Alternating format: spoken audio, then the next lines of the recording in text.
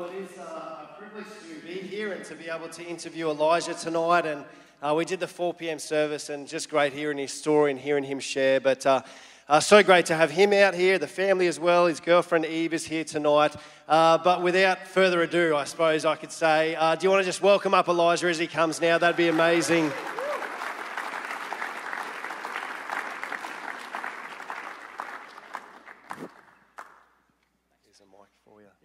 Hello? Yep, we're on. Mate, thanks so much for coming and sharing with us tonight. And yeah, it's a real privilege to have you here. Let's start with your childhood. Where did you grow up and family life? What did that look like? Yeah, so I'm Gold Coast born and bred. So for 20 years, I was living on the Gold Coast. Grew up in school there, Christian home. Was, implanted in the church, with my family from a very young age, mainly at City Point up here at Brisbane. But yeah, Christian schooling, loved to swim and surf, but yeah, it was pretty good. Tell us about the swimming career. When did that sort of start? Was there a sense of like, oh, you loved it from an early age, or was that a bit later that you got into swimming? Yeah, so my parents put me in Learn to Swim, just pretty much as water safety. Living on the Gold Coast, you're surrounded by the best beaches in the world, so they just wanted me to know how to swim. They sort of tell the story that they put me in the pool and they could actually never take me out. So I was, I guess, grown up in the pool from there. All I can remember is swimming. I was implanted into a squad, maybe for mum and dad to, get me out of the house or whatever, to burn energy from when I was 4 years old. So I've been swimming, my whole life. What does training look like for you at the moment now? Like, how often are you training? What does that look like?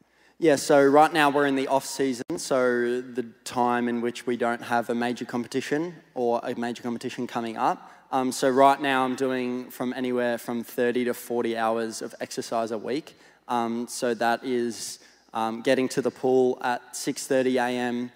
Every morning, and I don't get to leave till 10:30, and then I go back at 2:30 in the afternoon, and that's pretty much 6 days a week, and I get Sunday off, thank goodness. Yeah, that's awesome. So was there quite a bit of promise early on then? What did that look like? Did you start winning quite early and you thought, oh, hang on a second, there's maybe a bit of a gift here in swimming? What did that look like? Yeah, I like to say, extremely blessed. Ever since I was very young, I've always been quite successful. Growing up as a young age group swimmer, I was always that sort of, I guess, kid to beat. I was the first person in the country to win 30 national age group titles. So from when I was 13 to 17, I won 30 different times. So I guess I was extremely blessed to be very talented early on, but that also comes with its flaws, as we'll discuss later. But I never really had that bad swim or down moment from when I was, 13 to 18 years old. Just a freak all the way through, no worries. Yeah, something like that. So you started to show a fair bit of promise in those teenage years. Early on, did you always have this sense of like, okay, this is my lifelong dream, like I want to be Olympic champion or world champion? Yeah, so, like any kid who, says, oh, I want to be a soccer player or I want to be a firefighter or whatever it is, my thing was I want to go to an Olympic Games. And I remember a distinct moment in the 2008 Beijing Games. I was 8 years old. It's the first Olympics I ever remember. And for any sports people out there, that's the year Michael Phelps won the most amount of gold medals ever done in 1 year. So he won 8 gold medals at the one Olympic Games. And I remember watching that going like, holy, like I want to do that. And I guess that's when the ambition really started. So you're pretty successful through those teenage years. When did you sort of crack, because you had to get to a point where it was beyond age swimming and into open swimming. When did you sort of crack into that open swimming? Yeah, so in 2018 was the Gold Coast Commonwealth Games, so what would be a hometown games for me, which is extremely rare. That was my actually first opportunity of making the senior Australian team. So for me, I was 17 at that point in time. And what a lot of people don't know is there's this massive stigma in swimming where if you're a very talented young age group swimmer, you're never going to make it, and you're never going to be anywhere successful when you get older. And that was really tough for me going through my early teenage years, because I would have people when I was 13, 14, 15, people that I looked up to who were my heroes on the Australian swim team kind of say, oh, well, enjoy it now because this is going to be it for you.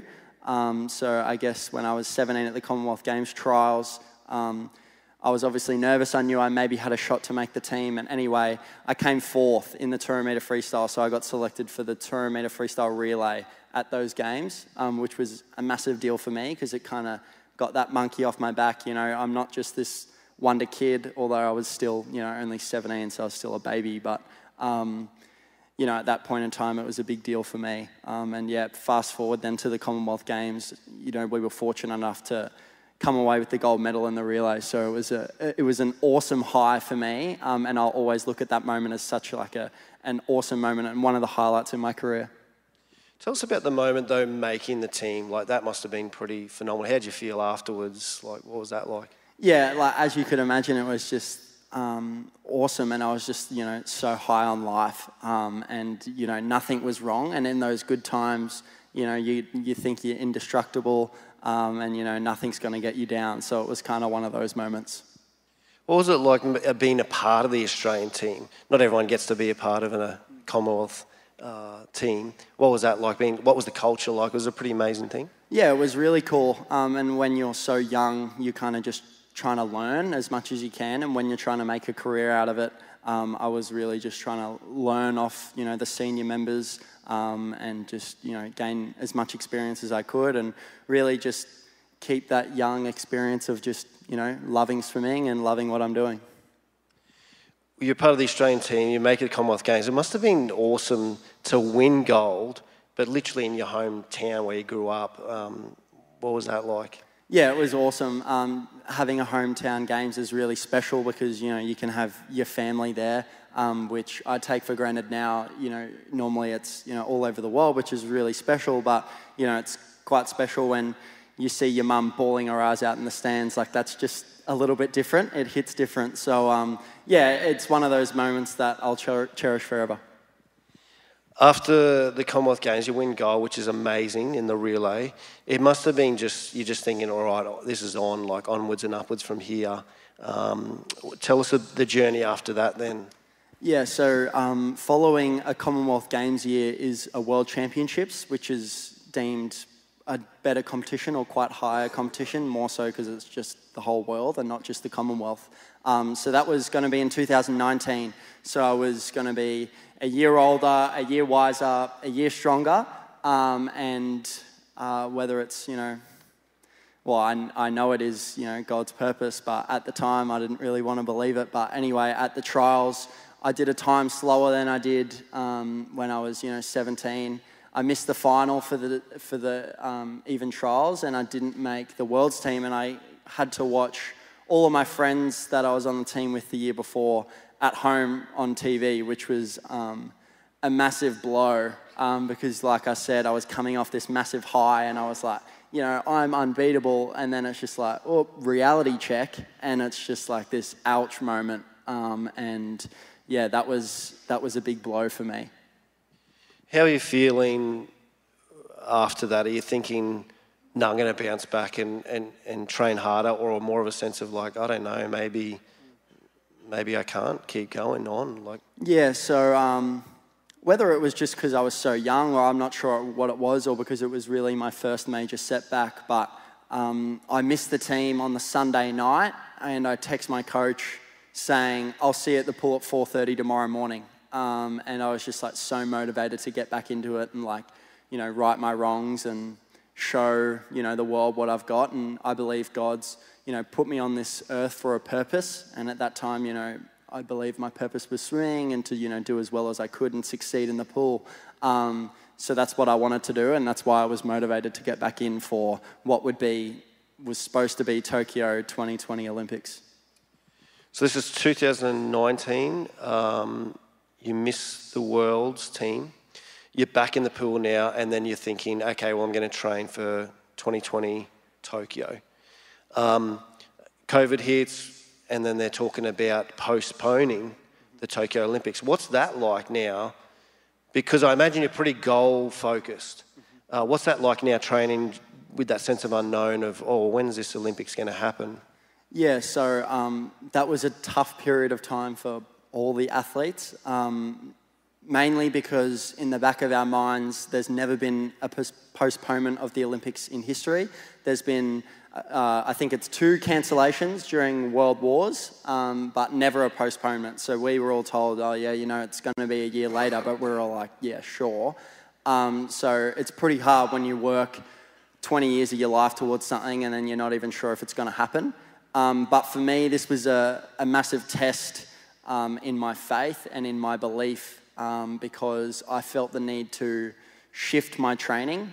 So in 2020, during COVID and the postponement, that's when I moved to Brisbane to train under a new coach, mainly because I just felt too comfortable where I was. And, you know, I believe God's put me on this earth to be a world changer, and nobody changes the world while being comfortable. You know, you have to put yourself out there and take some risks. So that was the decision that I made. And I guess that's what helped me train and stay motivated into the new Olympics or the postponement, is because it was just something so fresh and so new. You moved to Brizzy, Indooroopilly, and you trained at St. Peter's Lutheran under Dean Boxall. Is that right? Now, if you're aware, Dean's the one, you remember, he was over everything. Yeah. The one shaking the glass like crazy, going wild. That's Dean Boxall. So that's... Yeah, so I see that guy for 40 hours a week, and he shakes the glass for 40 hours a week. So it's that intense. But, you know, I love him, and it's the passion that, you know, brings out the best in the swimmers. I remember, I think people around the world saw that and were like, I don't know what Dean Boxall's got, but I want what he's got. You know, like he's yeah, just for sure. wired. I mean, I think we might watch a part of the race later, and if you listen closely in the last 50, if you hear somebody just screaming, it's actually him, and that you can hear him from the commentator's box, and he's like on pool deck. So yeah, it's pretty cool. That's awesome. Okay, so 2021, you're starting to train now in the lead up to the Olympics. Tell us about the Olympic trials to make the team. And this is your dream, obviously. You want to make the Olympic team. Yeah, so this was, like I mentioned, my dream as a young kid was to make an Olympics. And a lot of people say that the Olympic trials is always way harder than the Olympics, because the Olympic trials is, you know, that shot to achieve your dream, whereas the Olympics, you know, you've made it, you're there to have fun. So I, you know, had a lot of pressure because, mind you, I still hadn't made the team since I was this young wonder kid, and I was never going to make the team again. So I had this massive pressure, and, you know, fortunately for me, I swam unbelievably fast. I did a massive personal best. I did the fastest time anybody's done in the past 5 years, and I won the 400-metre freestyle and qualified for my first Olympics. And I was like, wow, this is awesome. But like all good moments, that good feeling lasted for about 5 minutes until I got out of the pool, and the very first question I was asked in the media room was, oh, wow, like, you've done such a fast time. We can't wait to watch you win gold in Tokyo. And I was just like, oh, like, sick. Like, that was a whole new pressure that I hadn't even thought about. You know, I was just wanting to go to the Olympics, and now I have a whole country that's expecting me to win. And I had about 8 weeks from the trials to the Olympics where every night I would lay awake thinking, oh man, like, I've got to win or else I'm going to let people down. And, you know, I want to win so bad. And, you know, I lost this dream that I had of just even going to the Olympics, enjoying it. It was all now just about, oh, well, like, I have to win. And, you know, God's put me on this earth to swim and, you know, and to succeed. And, you know, if I don't win, then I'm letting God down. And, you know, I had all these thoughts, which was really hard. But in the same time, you know, it helped me stay motivated, and I was, you know, swimming unbelievably fast in the pool and training. So I was going to Tokyo very confident. But then, you know, at the games, God always has a different plan. So about 8 weeks out, this is weighing on you heavily. Did you sense that, yeah, you really were swimming for your nation, and that as Australia, there's this sense of like, oh, surely you're going to win this event. It's your time was the fastest anyone's gone in that event for the last 5 years. So there was a sense almost in which absolutely, you're going to win gold, you should bring it home. I think I even recall, actually, in that Olympic Games that commentators were talking about, oh, yeah, Elijah should take the 400 so out. I was the fastest ranked athlete by, over a second. And in the swimming world, like a second is a massive difference. So I was one of those, like, if there was like a sports bet, I was like $1.02 to win this thing. Like it was a pretty sure thing in a lot of people's mind. So yeah. Tell us about the race then going into it. Yeah, so I mean, I was extremely blessed. I did the heat time, the heat swim, and I qualified 4th into the final, and I went about maybe 3 seconds slower than what I did at the Olympic trials to qualify for the team. And I was like, oh, here we go, like reality check. But I was like, I've got a lane. It's a new race. I can do this. I was extremely confident. But I was so tense because I just wanted it so bad. And I just wanted this success for myself, but for my family and for my country and, for God. That's what I felt on my back. And swimming's such like a feel sport.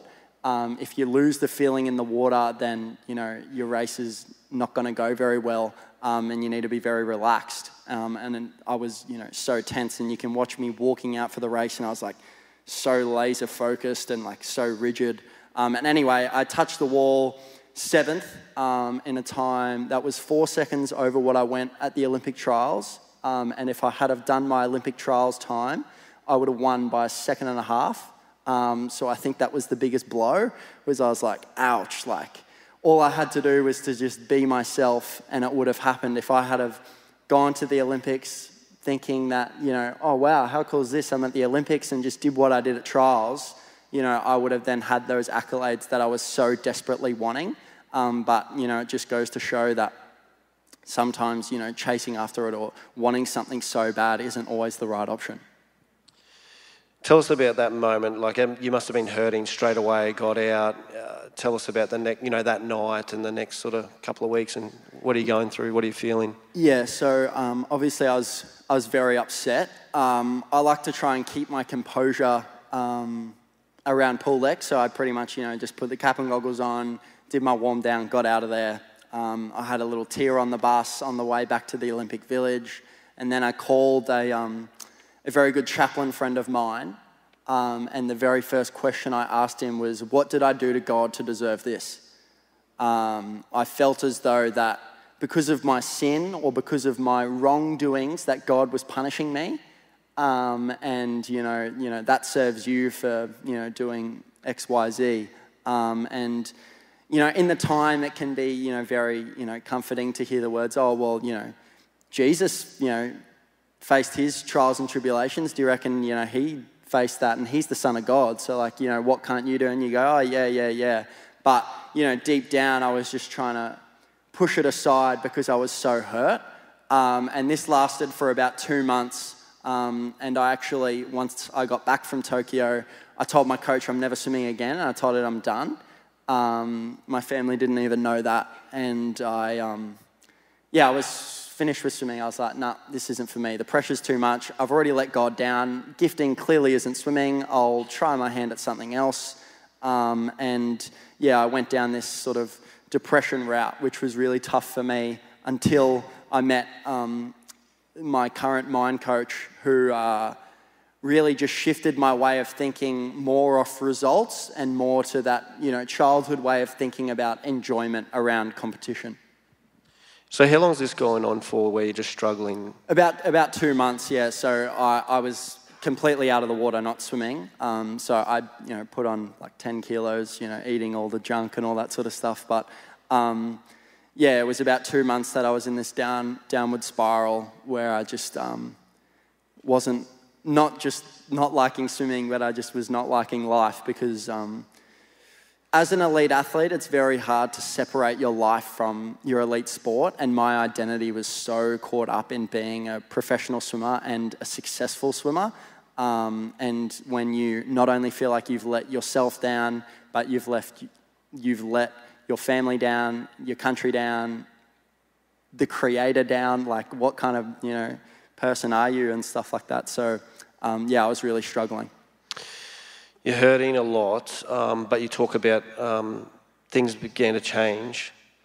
Tell us about that, and you get back into the pool. Yeah, so I tried, I guess, a new mindset or a new way of thinking into my approach into swimming. So like I mentioned, I just wanted to enjoy it and go for the enjoyment like I did when I just wanted to go to the Olympics. It wasn't about one result or it wasn't about one thing. I just wanted to have fun, and whatever the result was, that would flow.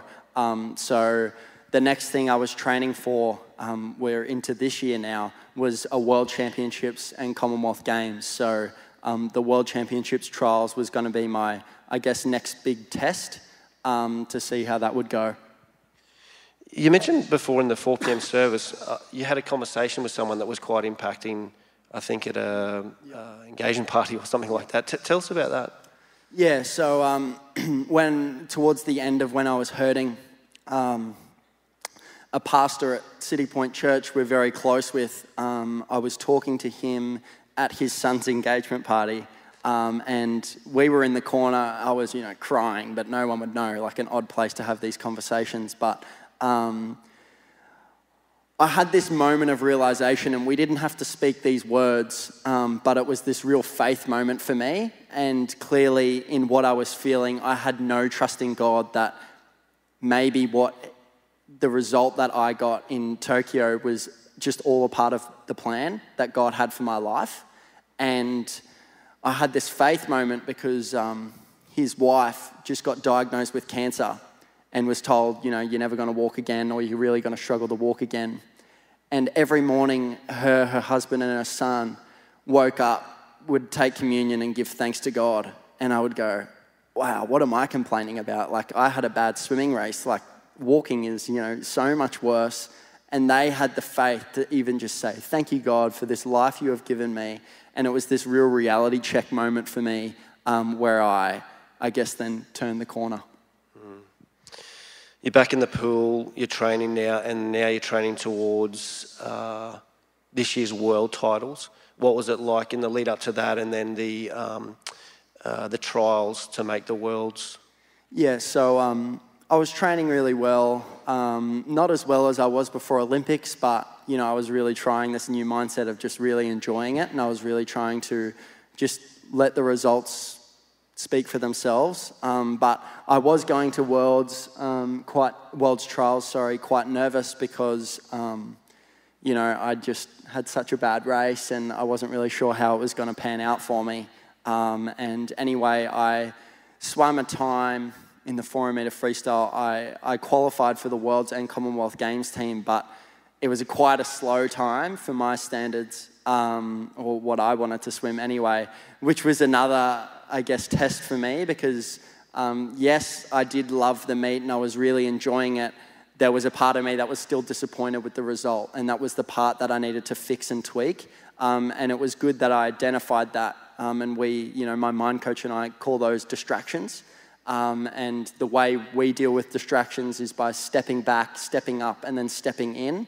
So, for example, if I'm feeling very tense or I'm disappointed about my results, what we would do is stepping back is by realizing those distractions. Stepping up is making the choice or deciding what the action is to fix that. So if you're feeling very tense, it was, maybe just take 10 deep breaths. And if you're still feeling 10 after 10 deep breaths, take another 10 deep breaths. And that was the stepping in action. So it was just going through this process that I was able to identify these things and sort of apply this enjoyment factor in my swimming.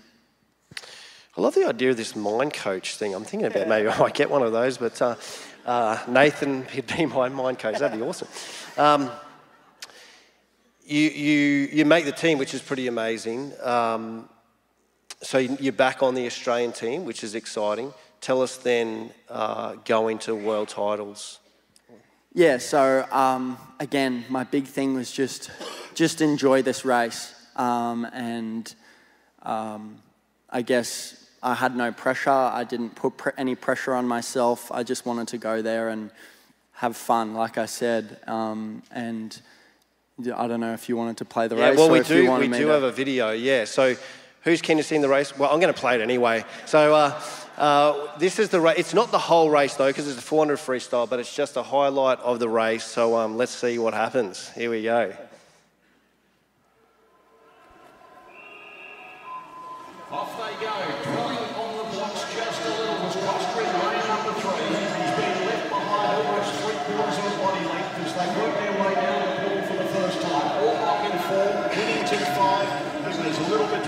early stages. Yeah, I think the action will be in the middle of the pool. Elijah Winnington of Australia in the yellow cap. He's got such good easy speed across the first 200 metres of this race, so watch for him to lead it out early. Good turn from Winnington. He's kicked past him, and here he goes. Look at the big 6-speed kick from the Australian coming through. Magnificent turn it was with 25 to go. It's Winnington of Australia. He's kicked right away. In second place, it's Martins. Third, possibly Costa over Orbach. But this is a sensational performance by Elijah Winnington of Australia. He goes in and takes the first of the gold medals here. Martins the silver. And the bronze goes to Costa. Well done, Elijah Winnington. Huge personal best time, and announces himself as a world champion here for the Australian team. First gold medal of the pool going to the Australians. 3:41.22. We haven't seen a time like that since the Supersuit era. Hey, how's that? What's it like rewatching that? Yeah, I mean, it still gives me goosebumps, but yeah, it's pretty cool. I'm not sure if anyone noticed the time, so 3:41.2 is what I went in the final. To qualify for the final, I went 3:44, so 3 seconds slower than what I did. And I qualified into the final second. And in my mind, I was like, oh, well, I've done better than the Olympics, so this is great. And I guess that was the first big trigger for me, as I'd already started enjoying the competition. And, you know, you can't see it in that clip there, but if you watch me when, you know, they call your name out and there's, you know, 10,000 people cheering in a massive stadium, I'm just like a kid in a candy store. Like, I'm just like beaming smile, just like looking around, and, you know, you flash back 12 months prior and it's the same scenario, but I'm just like this laser focused and ultra tense. And, you know, from there it was just, you know, pretty much history. And I pray before every single race. I step away from my, you know, competitors, and I stand behind the block and I get on one knee and I say a short prayer. And every single race before that moment, I would, you know, pray, oh, dear Heavenly Father, give me the strength to win, or give me the strength to do this time, or give me the strength to do a PB, or whatever it may be. And that was all well and good. And, you know, because that's what I felt God was giving me the purpose to do, is to, you know, win for Him. And that's how I would shine my light through God, is by winning. And with this new realization, I knew that was just not the right way to go about it. And what I prayed for before that race was, all I said to God was just, Jesus, peace be still. Because I knew that in order to do what God needed me to do, all I needed was peace, and all I needed was to be calm. The results were just going to be whatever the results were. They were determined before I was born. There's nothing I'm going to do that's going to change that. So why pray to win, right? And, you know, I stood behind the blocks, and the last thing I remember thinking about before diving in was, well, I'm already having so much fun. So whatever happens in this race, it really doesn't matter, because my goal coming here was to just enjoy it, right? So whatever was going to happen in the race was just enjoyment. And then, yeah, from there it was just a bonus. And then, you know, I touched the wall and said, thank you, Jesus, and then did all that other lame stuff and did all the celebrations. But Get the gold medal, the lame stuff, yeah. Yeah, so yeah, it was a really special moment for me, because it was a, yeah, not only obviously getting the monkey off my back and, you know, not proving myself, but it was a massive step forward in my faith and in my new way of thinking towards, you know, how not only I view God's viewing my talent, but also like how, you know, Jesus then views like how I'm performing and how I'm shining His light, which was really cool. It's pretty amazing to become world champion, but then Commonwealth Games aren't too far after that. How'd you go Commonwealth Games? Yeah, so like I said earlier, going into Worlds, I had no pressure. So it was this like, you know, awesome thing. It wasn't like the Olympics, you know, really it was an easy race. And then arguably, you know, well, it is, World Championships is, you know, a tougher competition than a Commonwealth Games, because, you know, the World Championships is the whole world. Commonwealth Games, you're just first in the Commonwealth. And so as soon as I won the World Championships, everyone was like, oh, well, you're going to easily win Commonwealth Games now. And I went, oh, great, here we go again. And, you know, I had this moment where I was like, oh, okay, this is going to be a real test, because, you know, that pressure was back on, and I was, you know, the guy that was gonna be to beat, because the time I did at the World Championships was the fastest time swum in the past 12 years, the fourth fastest time in history. So it was this massive moment for me where I was like, okay, the pressure's back on. How'd you go? Yeah. So at the Commonwealth Games, you know, again, I went into the competition just trying to enjoy it. But I had, you know, a few moments with my coach where, you know, I would tense up, and that's where we did that, you know, step back, step in, step back, step up, step in process, and that really helped me. But anyway, I came away from the Commonwealth Games with 3 gold medals and a bronze, and I backed up my title in the 400 freestyle. It's awesome. What's your next goal now? What are you training towards? Yep, so next year again is another World Championships, which will be good again because, I mean, the pressure's back on, which is a good test for me. So right now I'm just, you know, just enjoying what I'm doing. And then post next year is then Olympics again. So that'll be the ultimate test, and obviously the next big goal for me. And just really just trying to go to the Olympics with a newfound love and a newfound experience, because what's quite sad and what a lot of people don't realise about elite sport, you know, a lot of people see, oh, well, like, you got to go to an Olympics, like, how cool is that? But, you know, for the high achiever, if you don't do what you want or you don't achieve what you want, you walk away very disappointed. And I look back on the Olympics and what should be one of the happiest moments of my life, because I've just achieved a childhood dream. I literally can't think of one memory that brings me joy, and that makes me really sad. So that's just the goal for Paris, is to first off make the team, and then second to bring home some memories that I'll be able to tell my kids. Yeah, that's awesome.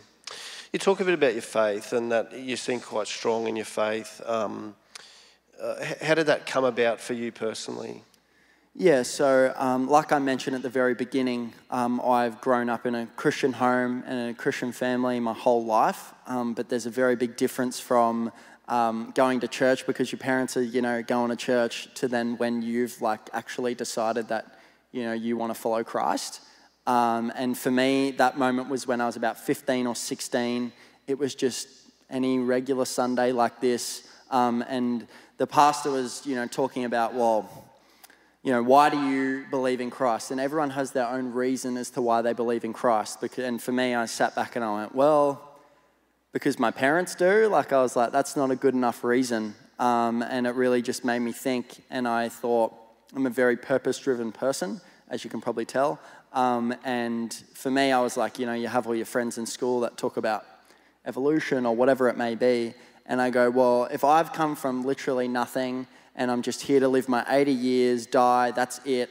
Like, what's the point of life? And I was just so ready to reject that statement. And, you know, I would so much rather believe in a God that, you know, not only loves you and cares for you and treats you like your own son and daughter, but, you know, you're able to have a relationship and this beaming energy like nobody else. The amount of times that I get asked when I'm away on team or anything like that, you know, there's something different about you, you know, what is it?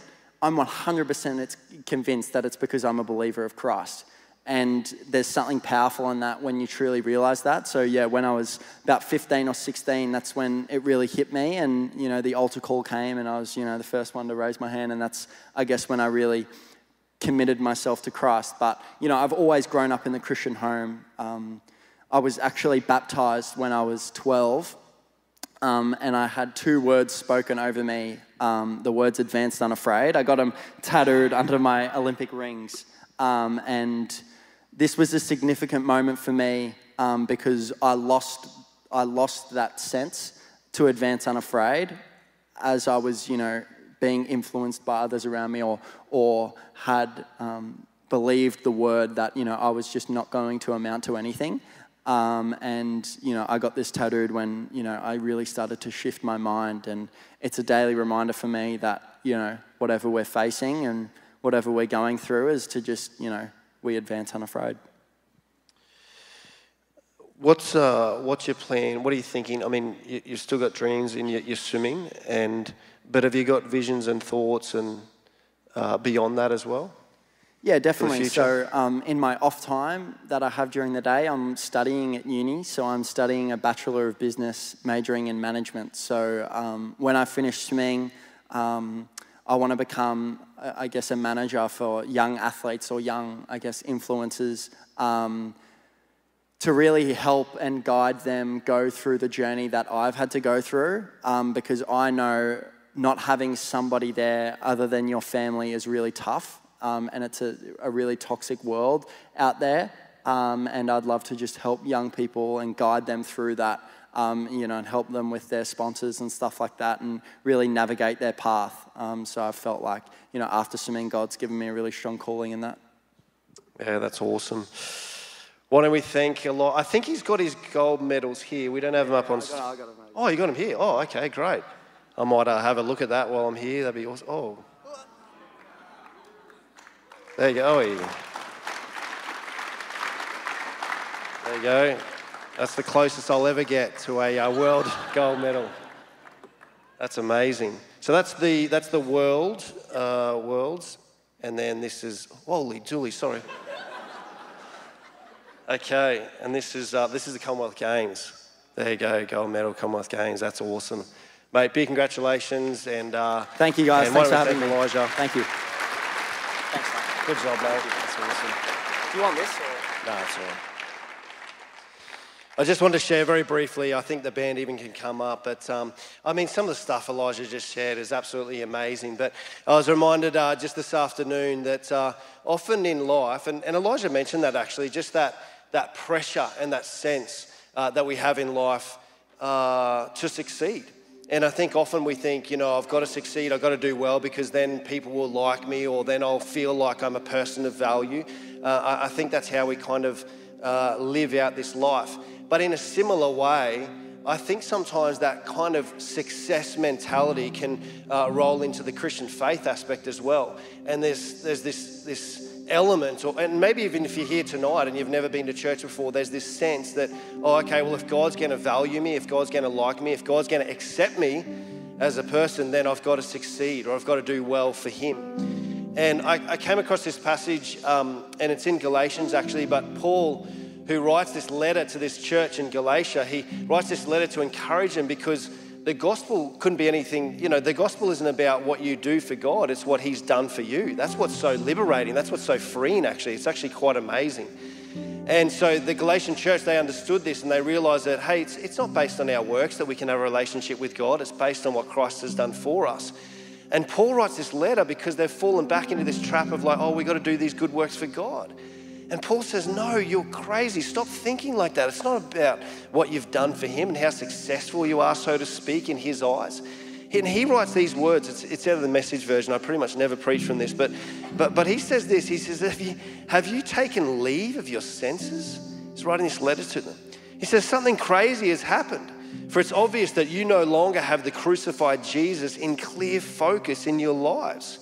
His sacrifice on the cross was certainly set before you clearly enough. Let me put this question to you. How did your new life begin? Was it by working your heads off to please God? Or was it by responding to God's message to you? And the message is this, the message of the gospel is this, is that you don't need to do anything before God. You don't need to do any great works so that He might accept you. He loves you as you are. And that we can come before Him and say, God, I just need you. I want you in my life. There's literally nothing you can do that He might love you more. It's simply because you're a child of His. And it's actually the sacrifice that Christ made on the cross, laying down His life, that we can have a relationship with God. And so maybe you come tonight and maybe it's the first time you've been to church, you're welcomed along, or maybe you're watching online and there's this sense of, what does that mean for me? Elijah spoke tonight about that relationship with God and how it changes everything for him. It brings life and purpose to him. And maybe in the same way you're thinking, I'd love to know what that's like. Well, you can. You literally can. But hear this so clearly tonight, not based on anything you can do. Because I tell you what, you will be working and working and working for the remainder of your life saying, have I done enough? Have I done enough? Have I done enough? And you know what? You'll never be able to achieve enough because the entry point to heaven is perfection and we just can't get there. So it's not perfection, it's forgiveness. That's the entry point to heaven.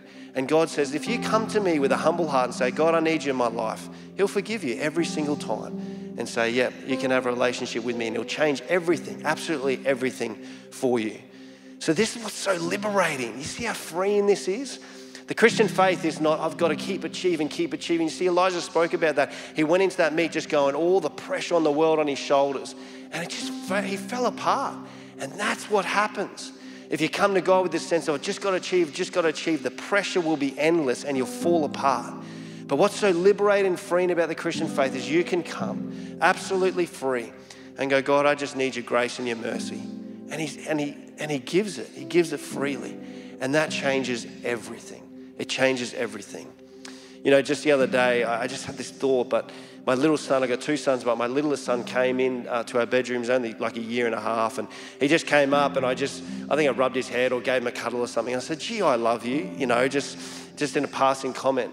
But as I thought about it, I thought, you know, if we approach children like that, or if there was this sense of like, you know, my child, in order for me to love my child, that he would work or succeed for me. I mean, what sort of chance does a 1.5-year-old have, you know, at earning my love if it was about, like, you know, succeeding or serving me or, you know, if anything, it's quite the opposite. He's done nothing really for us. If anything, we've poured our lives out for him. But I adore that kid. You know, I love him. Why? Well, not really nothing because he's done anything for me, but simply because he's just my son, because he's my child. I love him. And there's nothing he could do that would separate, you know, my deep love for him. You know, it's the same with God. You know, you come to God and there's really not much we can do inside of the perfect creator of the universe. But he loves you. He loves you not because of anything you've done, but because you're just a child of his. And he says to you tonight, he says, you're my son, you're my daughter, I love you. And there's nothing you could do that would separate from that love. He loves you and he adores you. And all you need to do is say, God, I want you in my life. I need a new life in you. And ask him for that and he'll give you that. Father God, we just thank you for your grace and your mercy.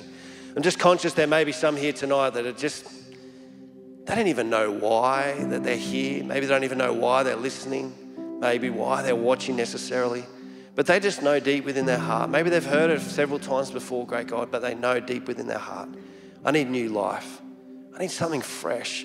I need to know what it's like to experience the joy and the freedom and the peace of knowing the creator of the universe. And if that's you tonight, I just want to give you an opportunity just to respond to God, just say, God, I want to know you. I want to know you personally. If that's you, just in your head and in your heart, you can just pray a simple prayer. Dear God, Lord, I want to know you. I want you to forgive me for all my past sin. I want to thank you for dying on the cross for my sin, rising again, overcoming death. And I ask that you might be Lord and Savior in my life right now. I want to know you personally. Come into my life in this moment. In Jesus' name, amen. Father, I thank you for those that have prayed that prayer, and I just thank you that you answer that prayer 100% of the time. Thank you that you love us. Thank you that you've got a plan and purpose for our lives, great God. And I'm just conscious there may be some here tonight that just have fallen back into that trap as Paul was writing to the church in Galatia, that they started to work again for God as if I need to get in the good books of God. But I just pray that you'd give us a fresh revelation again tonight, that it's not based on works, it's simply based on your grace and your mercy. And I just pray that we would live afresh, that fresh revelation, that fresh reminder of your grace, and that we can live in the freedom of knowing that great God and walking in that feeling, that liberation, great God, I pray. So help us never to fall back into that trap, but to worship and to praise and honor you because you're so worthy of your mercy and your grace. You're amazing, Lord. We love you tonight. We worship you. We pray these things in Jesus' name. Amen. Amen. Why don't you jump up on your feet? We're going to sing this last song together and just worship and praise our great God. Let's do that together.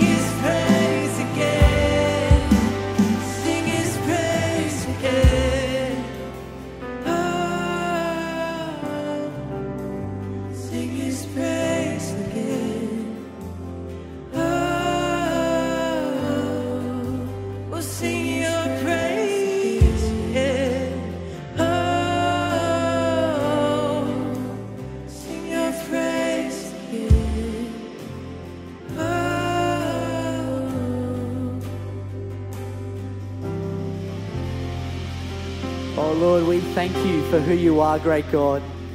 Thank you that there is power in your name. Thank you that you have a purpose for our life. Thank you that you have made a way for us to know you, to love you, and to live in the new life that you have for us. In your holy and your precious name, amen. I really want to encourage you, as Elijah was sharing in one of the past, I was just so encouraged. If you're at a place in your life where you just feel a bit bored, you just think, I don't know what I'm doing with my life, I just loved it how he put it. We have a creator God who created the universe that has a purpose for every single one of us. And someone asked Jesus, what is the greatest commandment? And he says to love God and to love others. And it is so exciting when we live a life of loving God and loving others. And as Elijah was sharing that, when people ask him, hey mate, what is different about you? It is so cool to be able to tell people about Jesus Christ. People are seriously dying to find out what is the purpose of life, and we have the answer. So I pray for you, in every single thing that you do, you have the opportunity to share Jesus Christ. And can I just say, that is the most exciting thing. It really is. The Lord has a purpose for every single one of us. So I just want to pray for us again, because it's an exciting life.